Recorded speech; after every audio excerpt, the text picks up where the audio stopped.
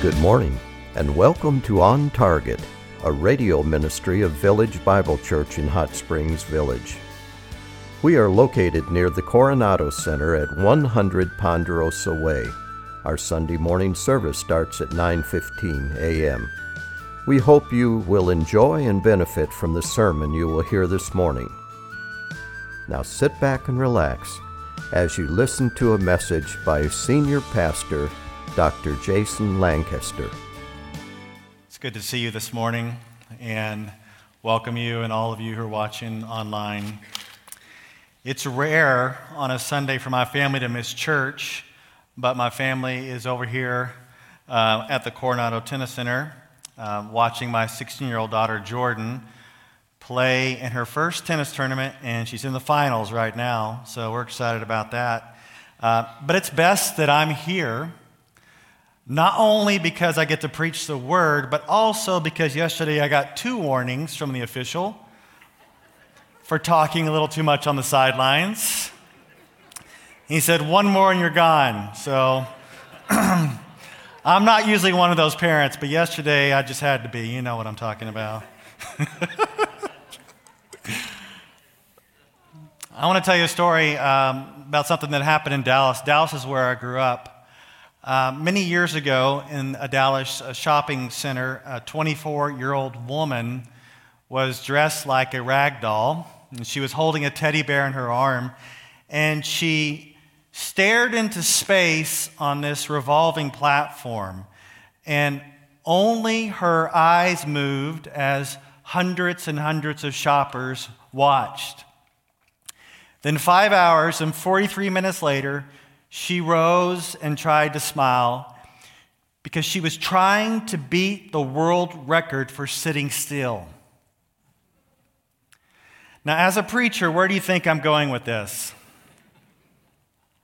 Surely there are some people in our churches across America who compete for that record. They have been sitting still, metaphorically, if not literally, for years. They never become involved in the work of the Lord. They never step out and take risk. They never jump in and serve and go whole heart with their church or in their communities or in their families. They're just sitting still. And I want to read something to you that I guarantee you most of you have probably heard this before, but it's a good description of what often happens within the body of Christ and what often happens within believers in the world today. Let me read something to you that you've probably heard before. Here's a classic description of someone doing nothing. Once upon a time, there was 4 men named everybody, somebody, anybody, and nobody. There was an important job to be done, and everybody was asked to do it. But everybody was sure that somebody would do it. Anybody could have done it, but nobody did it. Somebody got angry about it because it was everybody's job. Everybody thought anybody could do it, and nobody realized that everybody wouldn't do it. It ended up that everybody blamed somebody, and nobody did the job that anybody could have done in the first place. Paul Harvey once said, "If you don't live it, you don't believe it." And we can be talking and talking and talking all day long about what we believe. But if there is no action, then it is nothing. I'm going to introduce you this morning to 2 men who lived out what they believed, and they are held up to be emulated by all of us here this morning. And you may have not thought about these guys before, and this is why we preach through the Bible, through books, because when something comes up, we talk about it. And so this morning, we're going to talk about this guy named Timothy and Epaphroditus. So let's go ahead and turn your Bibles to Philippians chapter 2. Philippians chapter 2 and verses 19 through 30. Paul has been given the church instructions on how to live and the way they are to believe and to live it out. And Paul has been telling us to consider others better than ourselves and to have the same mind of humility that was in Christ Jesus. Now we come to this part, it's at the very end of chapter 2, and guess what? This is why a lot of people don't preach through the Bible, is because the end of chapter 2, it's a whole description of travel plans. You want a sermon on travel plans? You got it right here. But as Paul's talking about his travel plans, he mentions Timothy and Epaphroditus, two godly men who are getting it done. They're following Christ and living out what they believe for the kingdom of God. And we're going to consider their lives this morning and how they are worthy to be emulated. So let's start with Timothy, all right? Philippians chapter 2, starting in verse 19.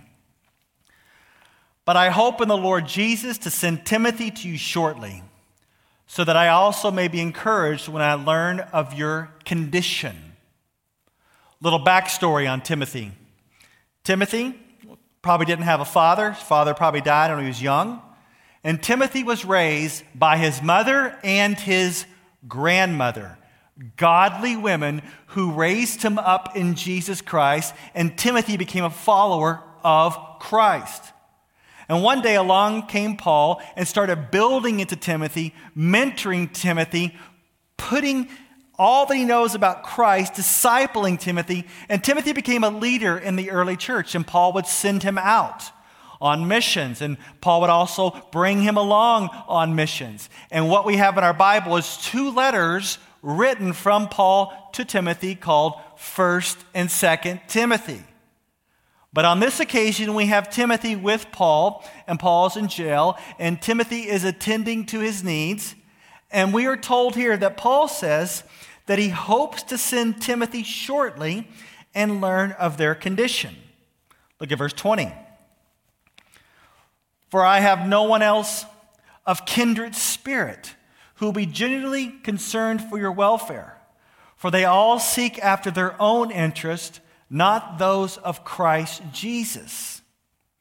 You think about it, Paul's been around some pretty godly men and women in his life, but he said there's no one else like Timothy, because Timothy was truly concerned about the interest of others. Over the years, as I've interacted with my kids, and I've raised them to have friends, a common theme that I hear from the mouths of my kids is that their friends, not all of them, but a lot of them just don't take interest in them. They don't ask them questions. They don't see how they're really doing. And I think, well, you know, kids need that. And not just kids, adults need that. We need people to ask us questions, to be genuinely concerned about our welfare and what's going on in our world. That's Timothy.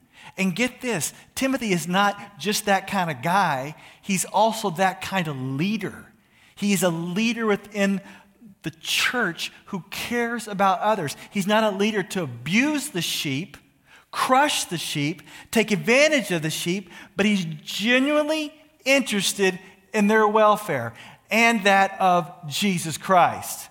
Continue on, verse 22. But you know of his proven worth, that he served with me in the furtherance of the gospel like a child serving his father. If Timothy was alive today, it'd be said of him on social media and among the churches that he was known for spreading the gospel.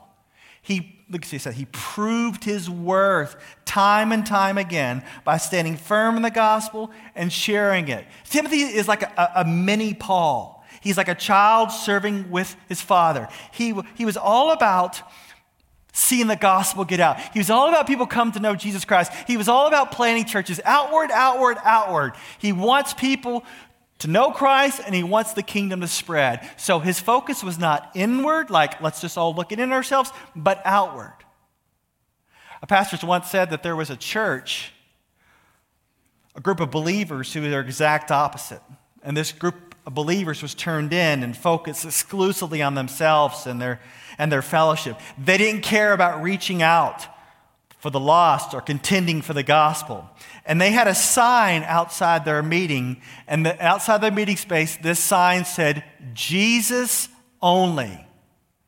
And after a while, the wind blew away the first 3 letters until it said, us only.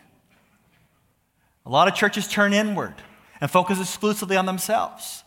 but not Timothy. He's got this outward focus, expand the gospel, see churches planted, and see people come to Christ. And so Paul finishes with his hope plans in verses 23 and 24. He says, therefore, I hope to send him immediately as soon as I see how things go with me. And I trust in the Lord that I myself also will be coming shortly. So Paul has Timothy. He's so valuable that he's not going to just let him go until he sees how things turn out for him, likely the outcome of his trial. But he's hoping to send him soon, and Paul's hoping to come along as well, because Timothy was his servant who would go anywhere for the work of the Lord. It's almost like Timothy was like the missionary David Livingstone. He said, I'm willing to go anywhere as long as it is forward in the will of God. And I wonder, where are the men and women like this today who are really ready to do anything? Say, you know what, God, I'll do whatever you want me to do.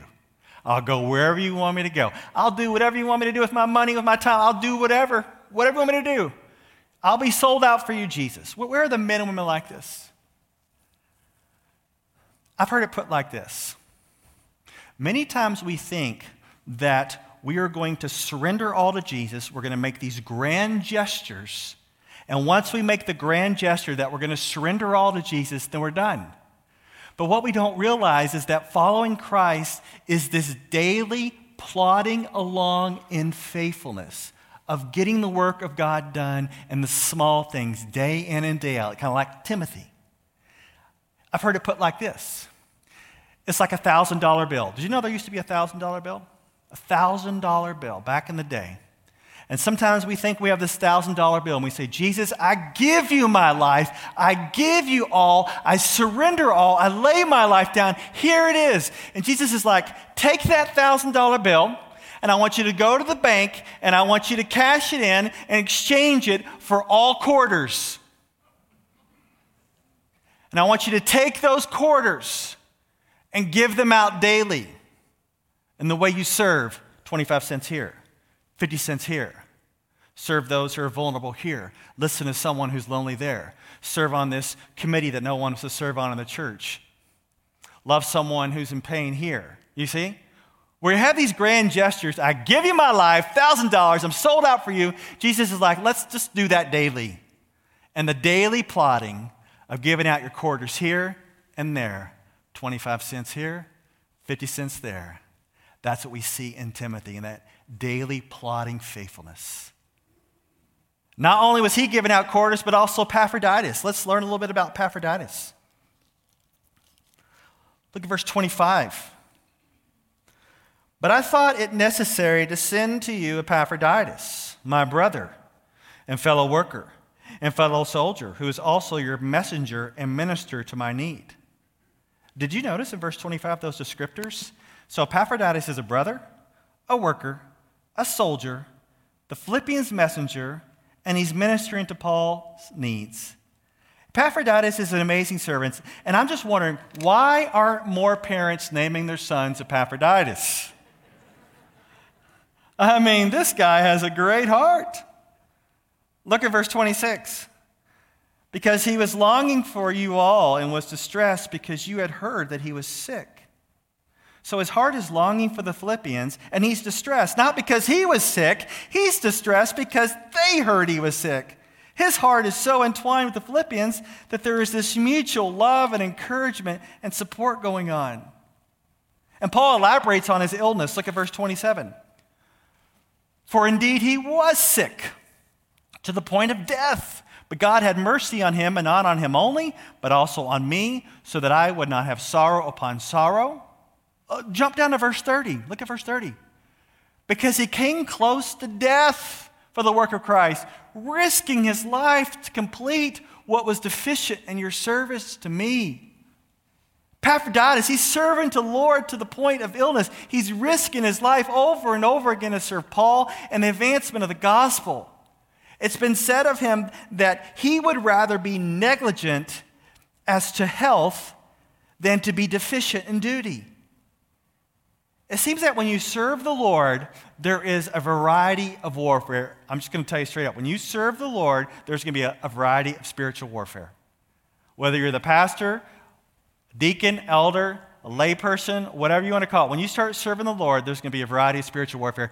And you would think that's not the case. Because think about it. I just want to be honest with you. My job is to study the Word of God a lot, tell you about it in preaching, disciple, care about people, and you would think that is so easy. And yet there's so much spiritual warfare involved. It's crazy. I've heard it said before that the more work for the Lord, the more warfare. And have you ever experienced that? You jump in, you're thinking, this is going to be great. I'm going to go over and I'm going to disciple someone. It's going to be so easy. And then stuff starts going wrong. And stuff is going so wrong in Epaphroditus' life and the way he's serving that it's affecting him physically. He's getting sick. Sometimes we think, I'm going to serve the Lord, I'm not going to ever get sick, and he's getting sick to the point of death.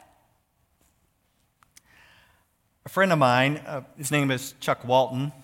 He was once a Bible translator for Wycliffe. Maybe many of you are involved in Wycliffe, Bible translators in the Philippines. And he was tortured when he was captured.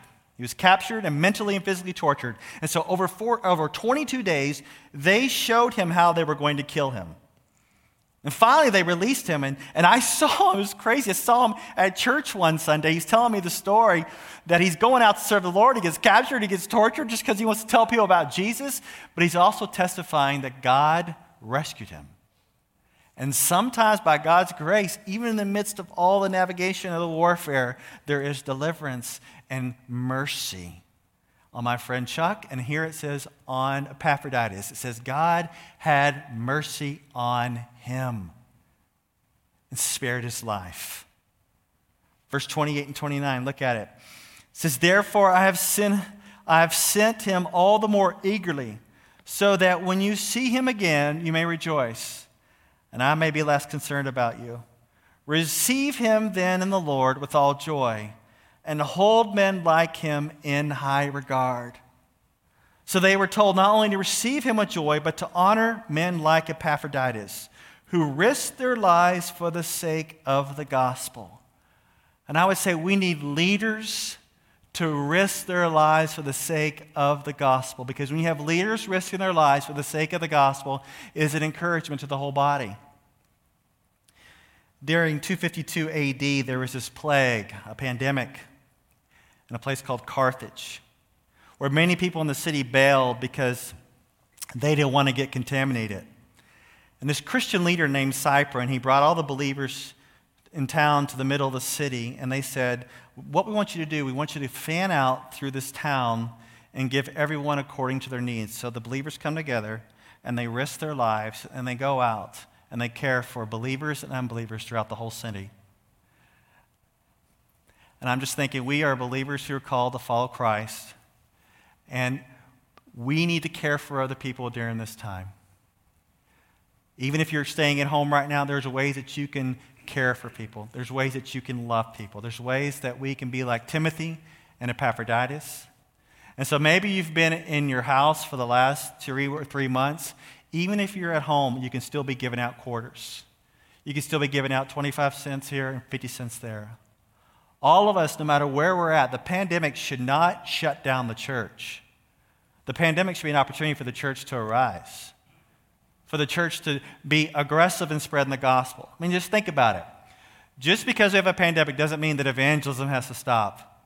We should still be involved with eat, love, and pray for our neighbors. If you can't get out, you can be involved in something called phone call, love, pray. You can call people, talk to them on the phone, share the gospel. The pandemic does not shut down the church in no way, shape, or form. So think about it. You've got these quarters. You've got this 25 cents, 50 cents that you can give out. And I want you to think about some categories in your life where you can give those out on a daily basis. Here's some categories for you to think through. What would it look like to spend your quarters on a daily basis with the people in your life? Maybe those in your family, maybe your friends. How can you serve them with the quarters that you have on a daily basis? No grand gestures, but the small plotting of faithfulness. What about in your schedule? Is there any way that you can alter your schedule so you can serve the kingdom of God more, serve others more, love others more. Just think about your schedule. What are you doing with your schedule? How can you give out quarters in your schedule? And in your home, some of us would rather serve in the church. Some of us would rather serve in parachurch ministries rather than in our own home.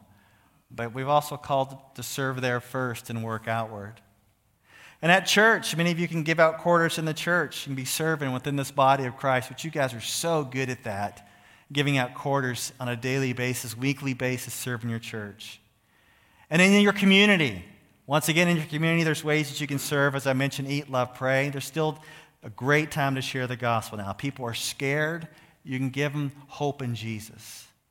And lastly, and in your giving and your serving, there's ways that you can be sacrificial in your giving and the way you serve other people by giving out 25 cents here, 50 cents there, using your quarters for the kingdom of God. No grand gestures. Yes, we give our entire life to the Lord, but it's not just a one-time deal. It's an ongoing sacrificial service that lasts day in and day out for the glory of God.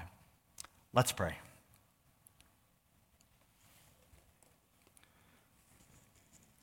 And as we have our heads bowed in prayer, I want you to think through these areas right now and talk to the Lord. You may be so busy during the week. This is your opportunity to talk to the Lord and think through these categories and ask yourself how you're going to spend your quarters. Right now, how are you going to spend your quarters on the people in your life?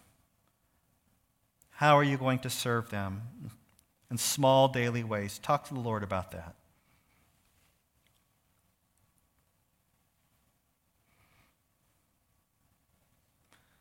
And what about your schedule? Is it so busy that it just throws the work of the Lord out? How are you going to serve Him with your schedule? And in your home, how are you going to serve the Lord with your quarters in your home? Maybe you're tired of doing the same thing every day, and you need God to give you the power and the strength to serve again on a daily basis. And what about at church?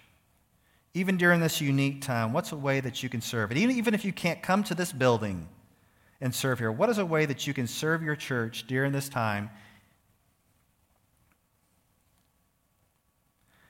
And in what ways we give out your quarters in your community? Who is there someone, your neighbor, that you can give a call to?